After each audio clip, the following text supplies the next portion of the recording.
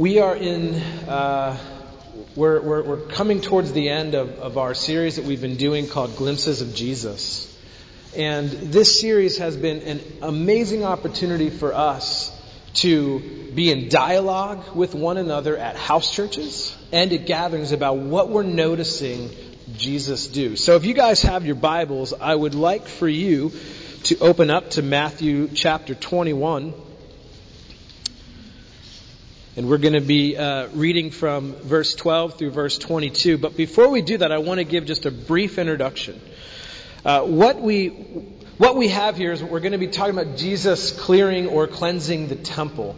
And so it's helpful for us to see a little bit of the precursor of what's going on. So Jesus is coming towards the end of his ministry. And this thing called the triumphal entry happens. And how many of you guys are Philadelphia Phillies fans? How many of you were around on 2008 when this happened? The parade. I think this is the closest thing that we actually have in our modern day society to a triumphal entry. Did anyone, how many people were there, honestly? Oh, that's good. So like 6 of us. That's kind of pathetic. This is a big day for us, guys. As you are watching, if anyone's watching, things are just blowing up in Philly right now with our sports. But we have to understand the triumphal entry is this beautiful picture of Jesus coming as king. The parents, kids are throwing stuff on the ground. They're yelling, Hosanna. It's a ruckus. It's wild.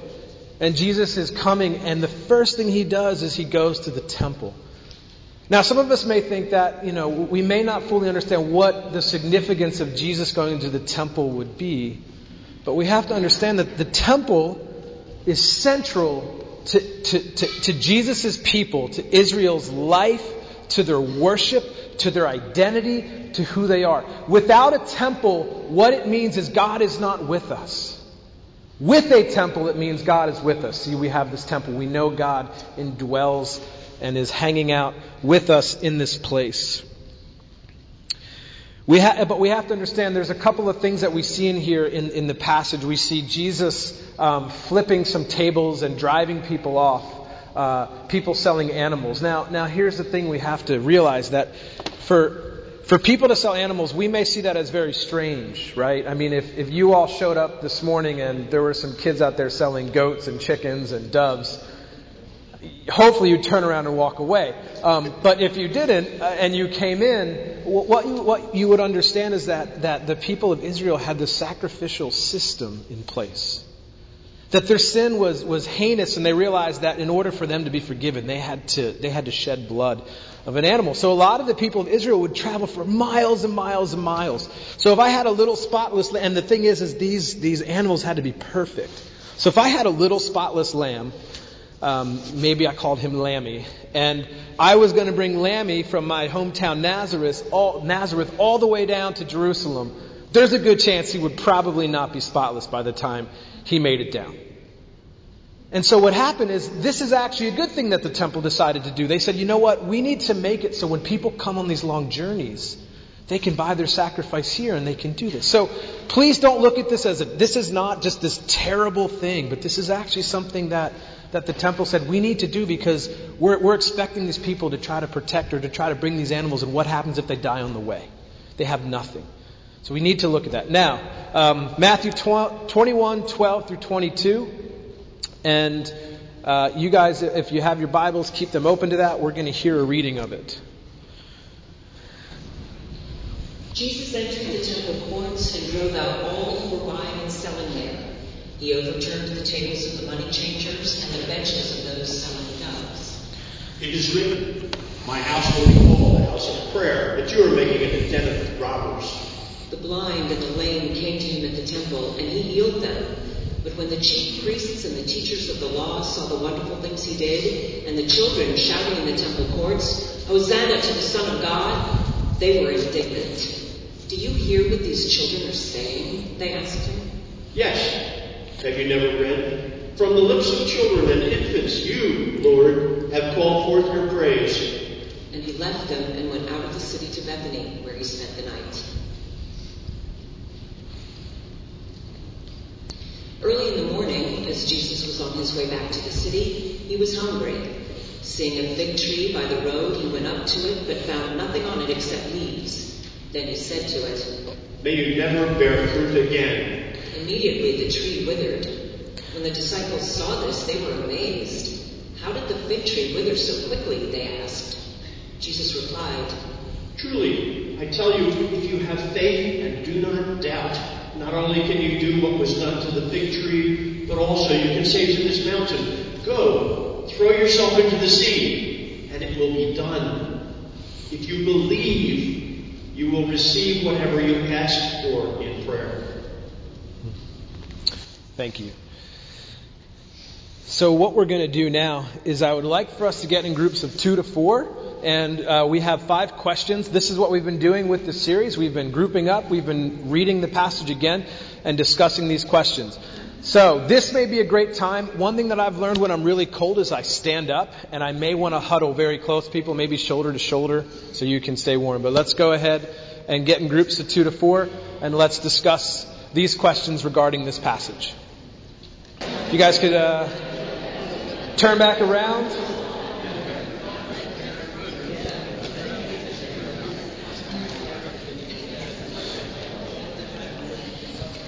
So here's what I would like us to do as we move forward in this conversation.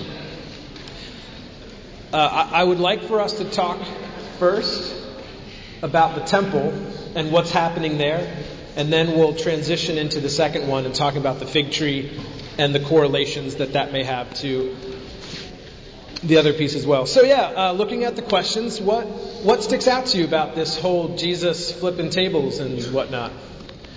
Wait, before I get... you ever see those pictures, like it's like someone dressed in like 50s clothing, and it says like, chlorophyll, more like borophyll? I don't know what they're called. Anyways. There's this one that says, when asked what would Jesus do, it had this like priest with a pipe from like the 40s. It says, freaking out and flipping tables is a Bible answer. And I thought that's kind of funny. In many ways. Because it's true. So what are some thoughts that we all had about this passage? What are we noticing? What's Jesus doing?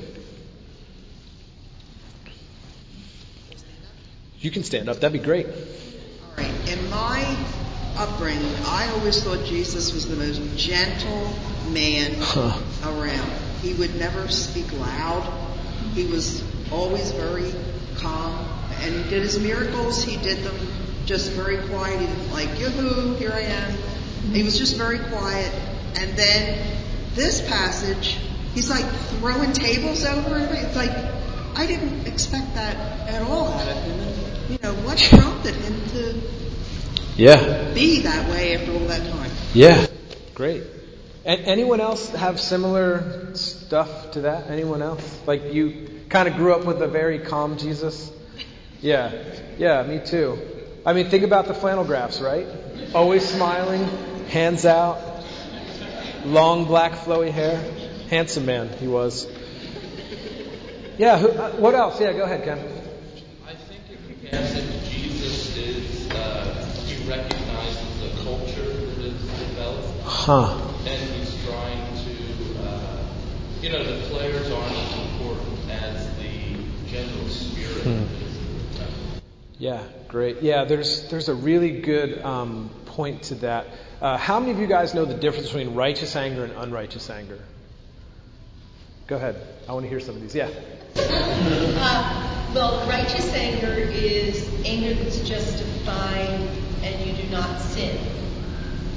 Unrighteous anger, there's sin involved. And Jesus was angry here because it was in the temple and something was going wrong. Something wasn't quite right with the selling.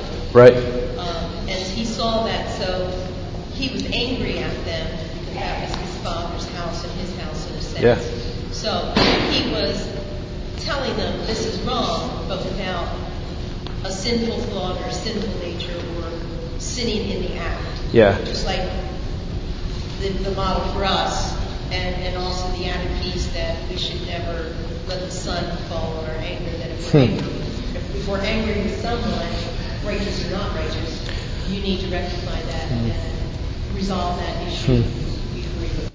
Yeah, boy, that's tough. Yeah, it's interesting. Go ahead, Rachel. My impression was that the anger was directed at the sin and not at the people. And I don't know if that's accurate or not, but I always took it as he's so angry that there's sin and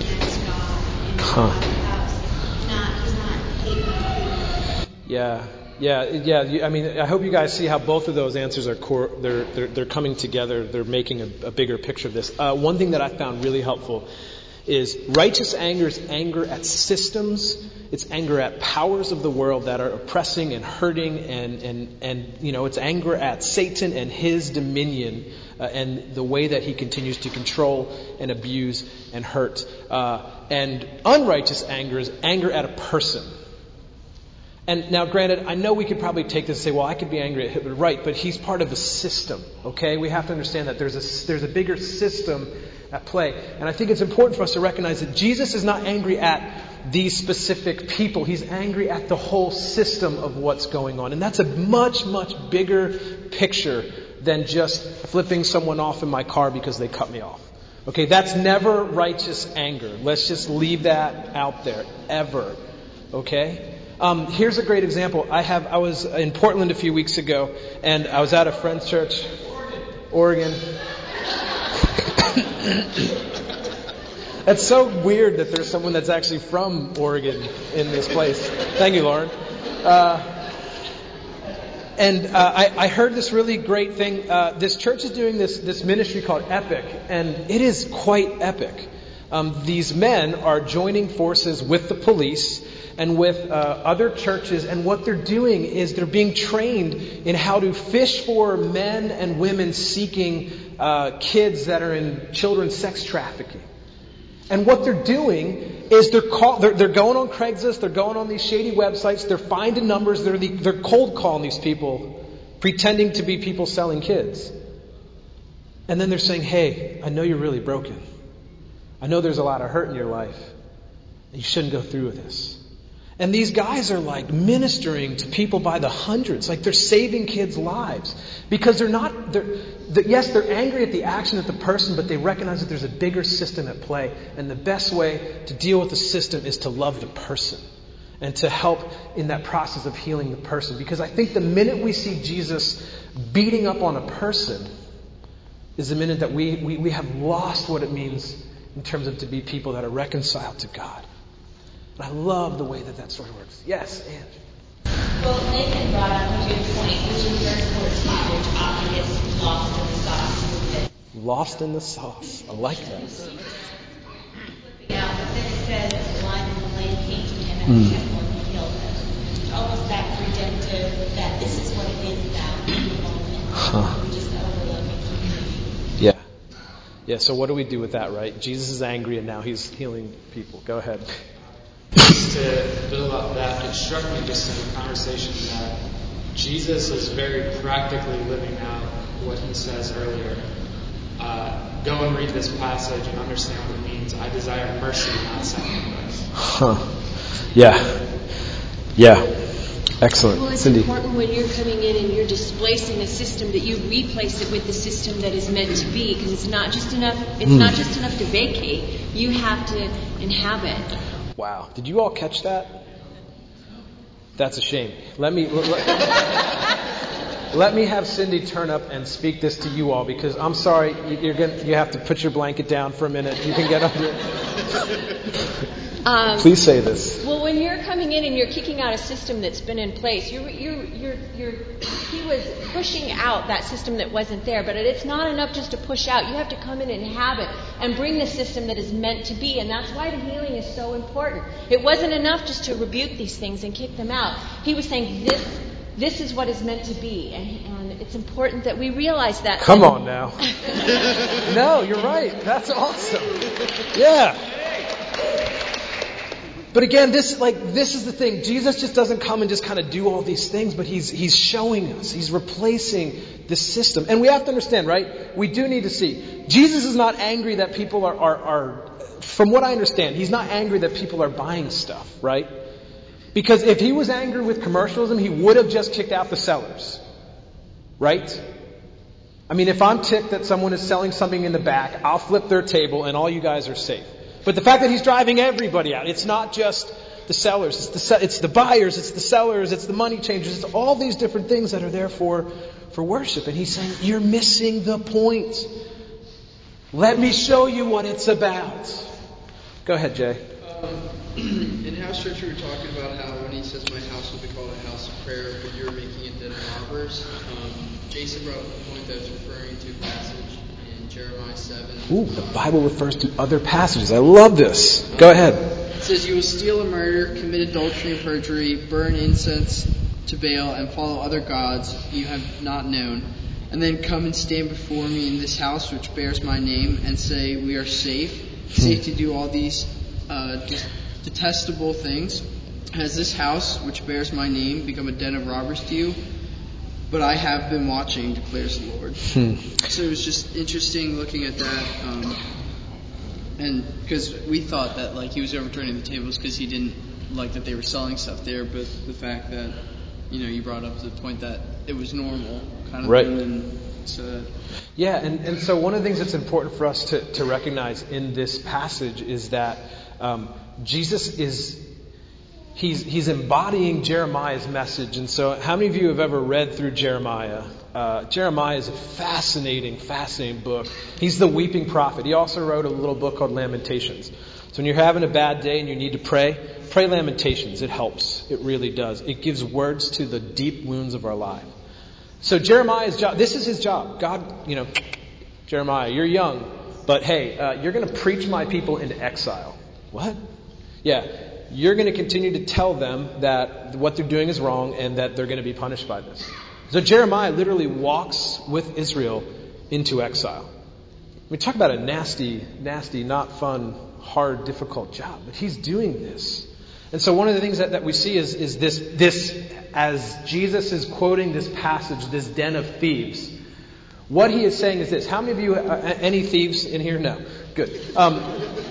Den of thieves is it's a term where, I don't know, so if we're all robbers, we would rob stuff and we'd take it back to our house, but that would be the safe place. And so what God is saying through Jeremiah to Israel is saying, look, you guys think that just because you have the temple that you're a holy people? Like you're doing all these deplorable things and then you're running into the safe house saying, it's okay, God's on our side, you can't get us. Like, you ever play that game of tag when you were a kid and that one kid would always call something base, I'm safe, can't touch me. That's what these guys are doing.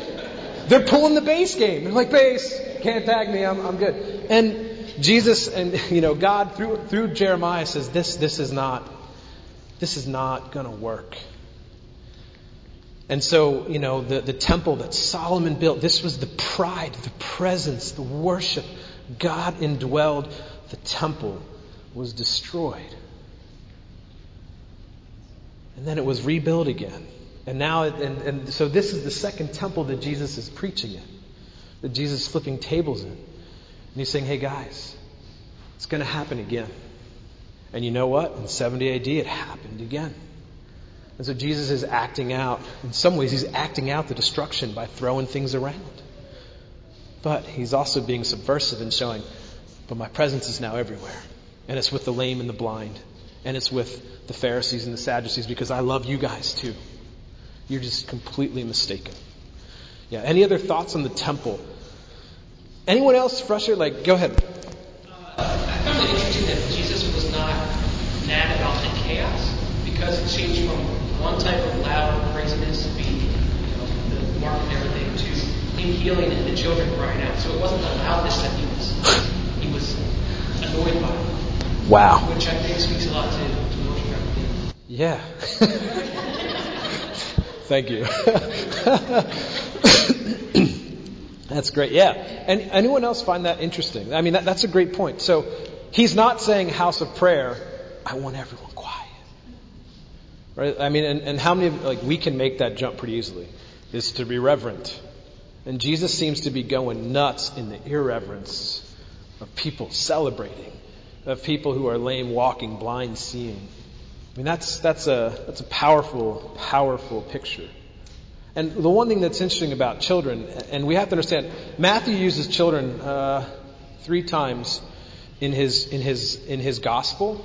And the time right before is in Matthew 18, and he makes this comment. He says, if you want to be great in the kingdom, you must become like a child, right? And so a lot of us, there are people that think that means that we have to have childlike characteristics. But I think really what it means is, and what we have to understand about children in this day is they have no power. They are considered, there's no status that a child has within this system. They're more property than they are persons. And so we have to understand when Jesus makes this comment, he's not saying, I want you to be childish. I want you to be like children who have recognized that the only status that I have is as a child of my Father. And so it's more about laying down your self-centeredness, your self-independence and all those things, saying, I'm going to be dependent on you from here moving forward.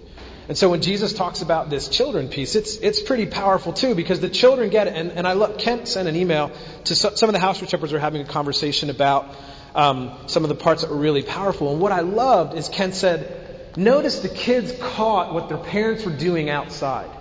I'm like, man, that's like, that dog will hunt. That is a good preaching text on parents being good modelers. Model well to your kids what that looks like. That's why it's important for us at Renew. We have our kids in the beginning because we want to model well what it means to listen.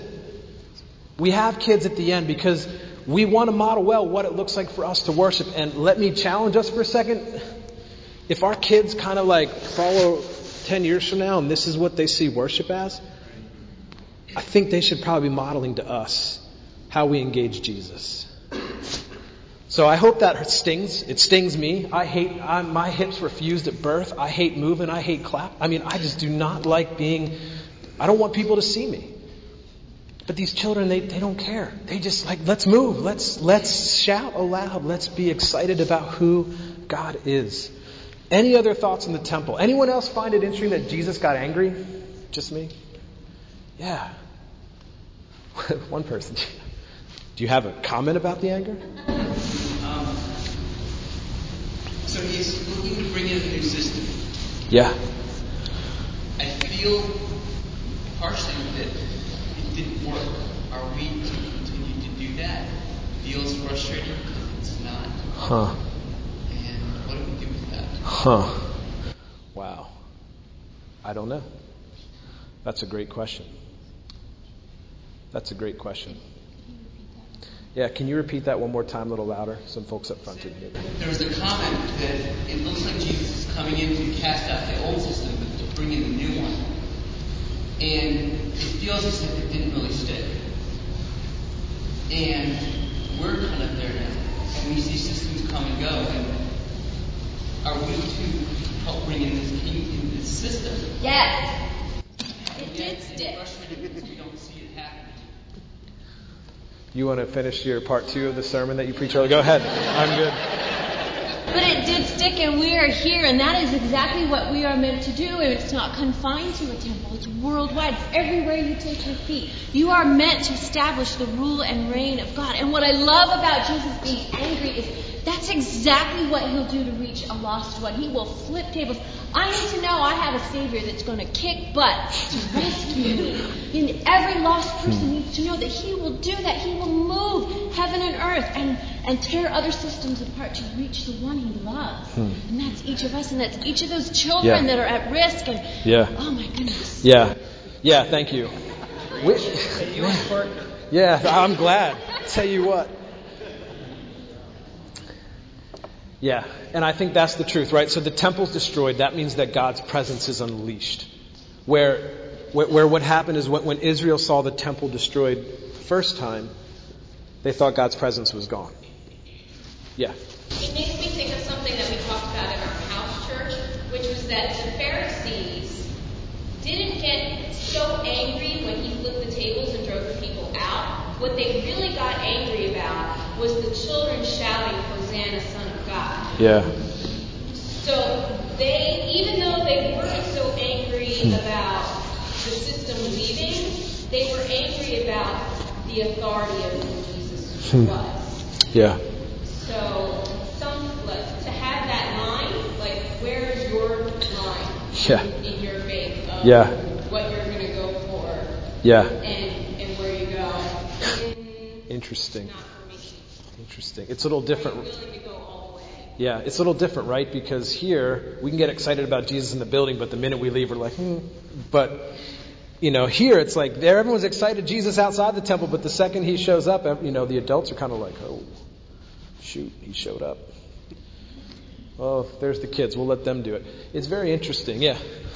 During these weeks, I was thinking on this, putting the world in perspective, time-wise, I'm thinking of Jesus walking in there knowing that in a very short time he's going to be a sacrifice. And to see all these worthless sacrifices that are before him, turning over the tables of the sacrifice. And are the tables us? Are the tables the church? Are the tables? What are the tables? Yeah.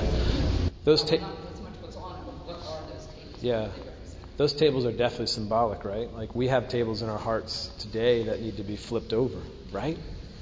Yeah. Hold on. We are really running short on time. We're going to move. We're going to move really quickly to talking about the tree, because I don't think we can't miss this. So, what are we noticing about the tree metaphor, the withered fig tree? Anyone want to? What are you noticing about this passage? Something. It's bizarre. Yeah, totally. Thank you. Yes. It's not the season. Fruit trees only bear fruit at a specific time. And why is Jesus killing trees? Right? It's not petulant. I mean, it's bizarre. Right. And it's funny, like, after being in Portland and hanging out with people that are very earth conscious, which I've learned a ton from, this frustrates them. And I get it. It makes sense. It's like, dude, Jesus, you are supposed to be the Savior of all. Why are you killing trees? Come on. Like, we need to plant these things. Yeah. When we were talking, Philip said that the disciples didn't ask, why did you kill the tree? They said, how did you wither the tree so quickly? Yeah. That's an odd question. Yeah. Yeah, that's just, the disciples 101. Yeah. It's interesting. Yeah, that is. Does anyone have any thoughts on that odd question? Anyone?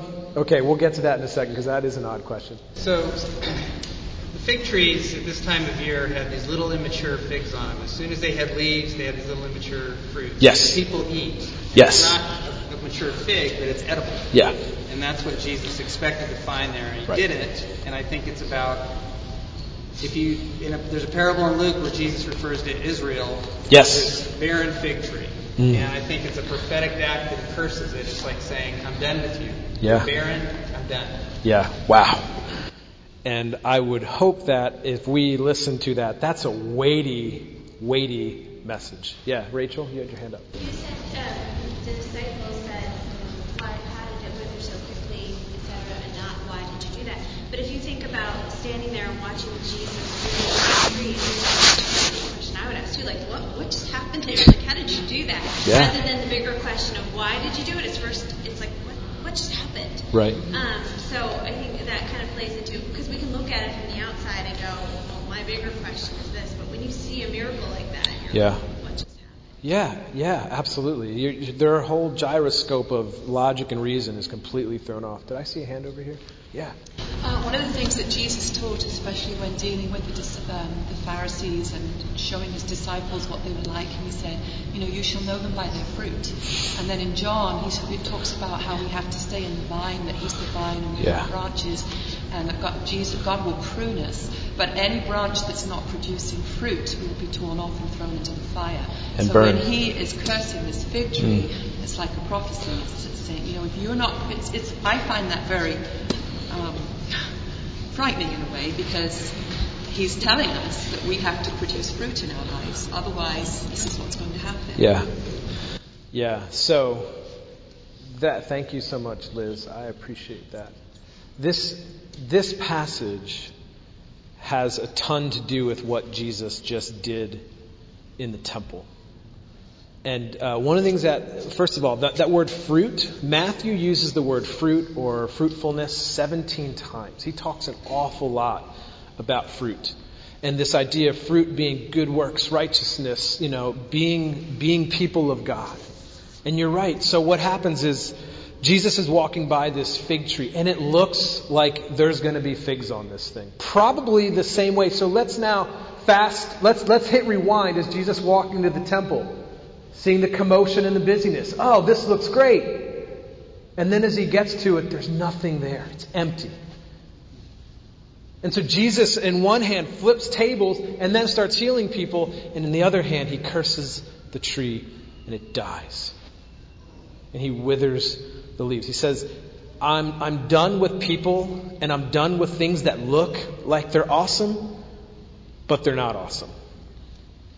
I'm done with things that have all the signs of life, but inside it's just dead. Jesus talks later in Matthew about the Pharisees being whitewashed tombs.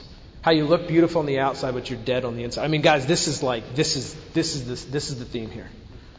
The theme is this: that if we want to be the people that God has called us to be, we are to be people who are sitting at the feet of Jesus, who are leaning on Him to produce the fruit in our lives. Because here's the thing, guys.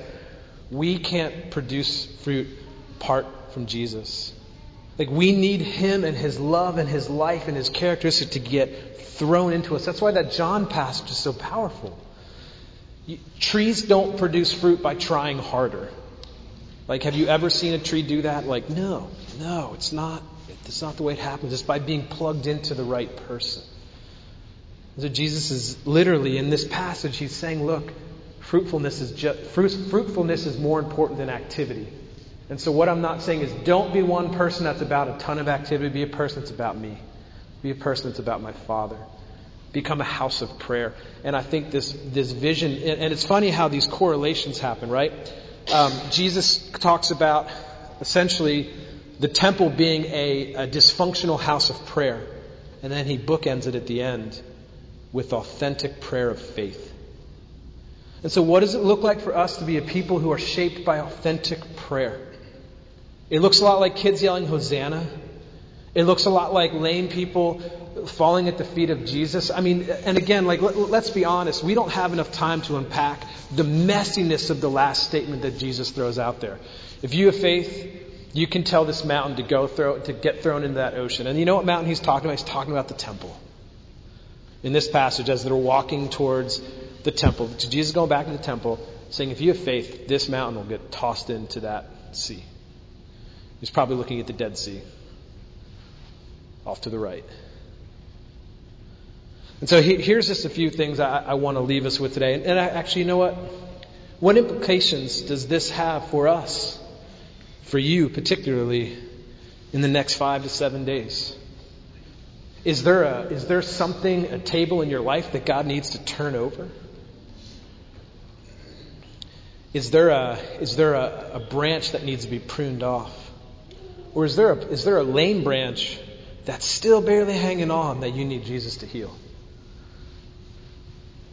Is there a system that we should be more angry about? There's a great blog post. This lady's name is Ashley Dickens. And she wrote this blog post that said, 10 things Christians should be angry about before they're angry about yoga pants. And I thought it was hilarious. But it was very good because she talked about these things that we just really, we get angry about the wrong stuff. And again, the Pharisees are angry about the wrong stuff. And I hope some of us may see that I get angry about the wrong stuff. So yeah, what do we do with this? We have time for 2 or 3.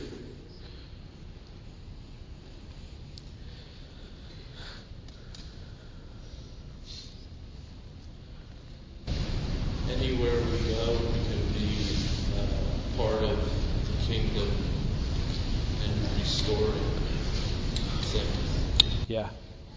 Anywhere we go, we can be part of the kingdom and restorative things. Yeah.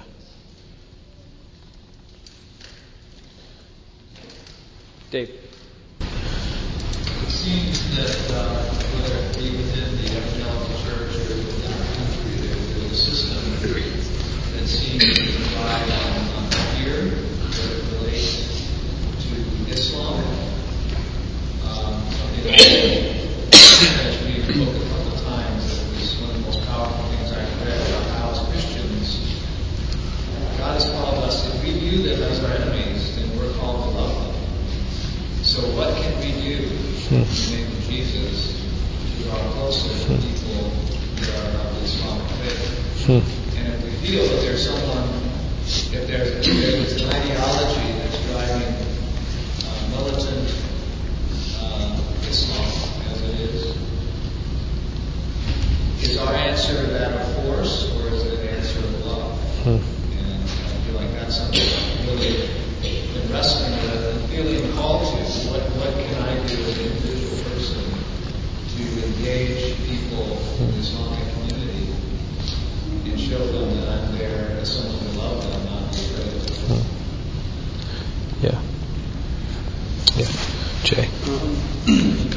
for me, it's just like Jesus is kind of making like an uproar, and he's like changing the system. And I guess like when he's saying like, if you have faith, like you can essentially do this as well. So for me, I take it and look at it as like from the day to day, like with like some of my friends and stuff, like the system that of like their life that they're living, like I can be somebody that like comes into it and kind of like pushes out their system and like brings in like a new, better one forward. Yeah, great. Yeah, and again, I think, this is just the last thought of the morning. But we have to understand that Jesus is the King. And that as the temple destroys, and as Jesus dies on the cross, that His Spirit is sent out to all who believe. And the fact that His presence dwells within us, where we stand is where God stands. Where we are is where God moves. And I think it's important for us to remember that as we continue to move forward in our day-to-day life, that God is present with us. We also have to remember that God isn't going to just sit there and let our lives go to whatever we think we want it to go. He's going to flip our tables. And as Christian brothers and sisters, when we see like sin deeply embedded in our own lives, we need to flip the tables. We have to do it in a loving, truthful way. Jesus does it, and I love John, right? The Gospel of John is beautiful because Jesus makes water out of wine. And then Jesus drives out people with whips. Wine and whips, man. Love and truth. I love that. It's beautiful the way that He does that. But that's the truth, my friends. We need to stop it. Because Renew is this beautiful relational community that Johnny picked up on, that we all see. My fear is that we let relationships trump truth. And we need to stop that.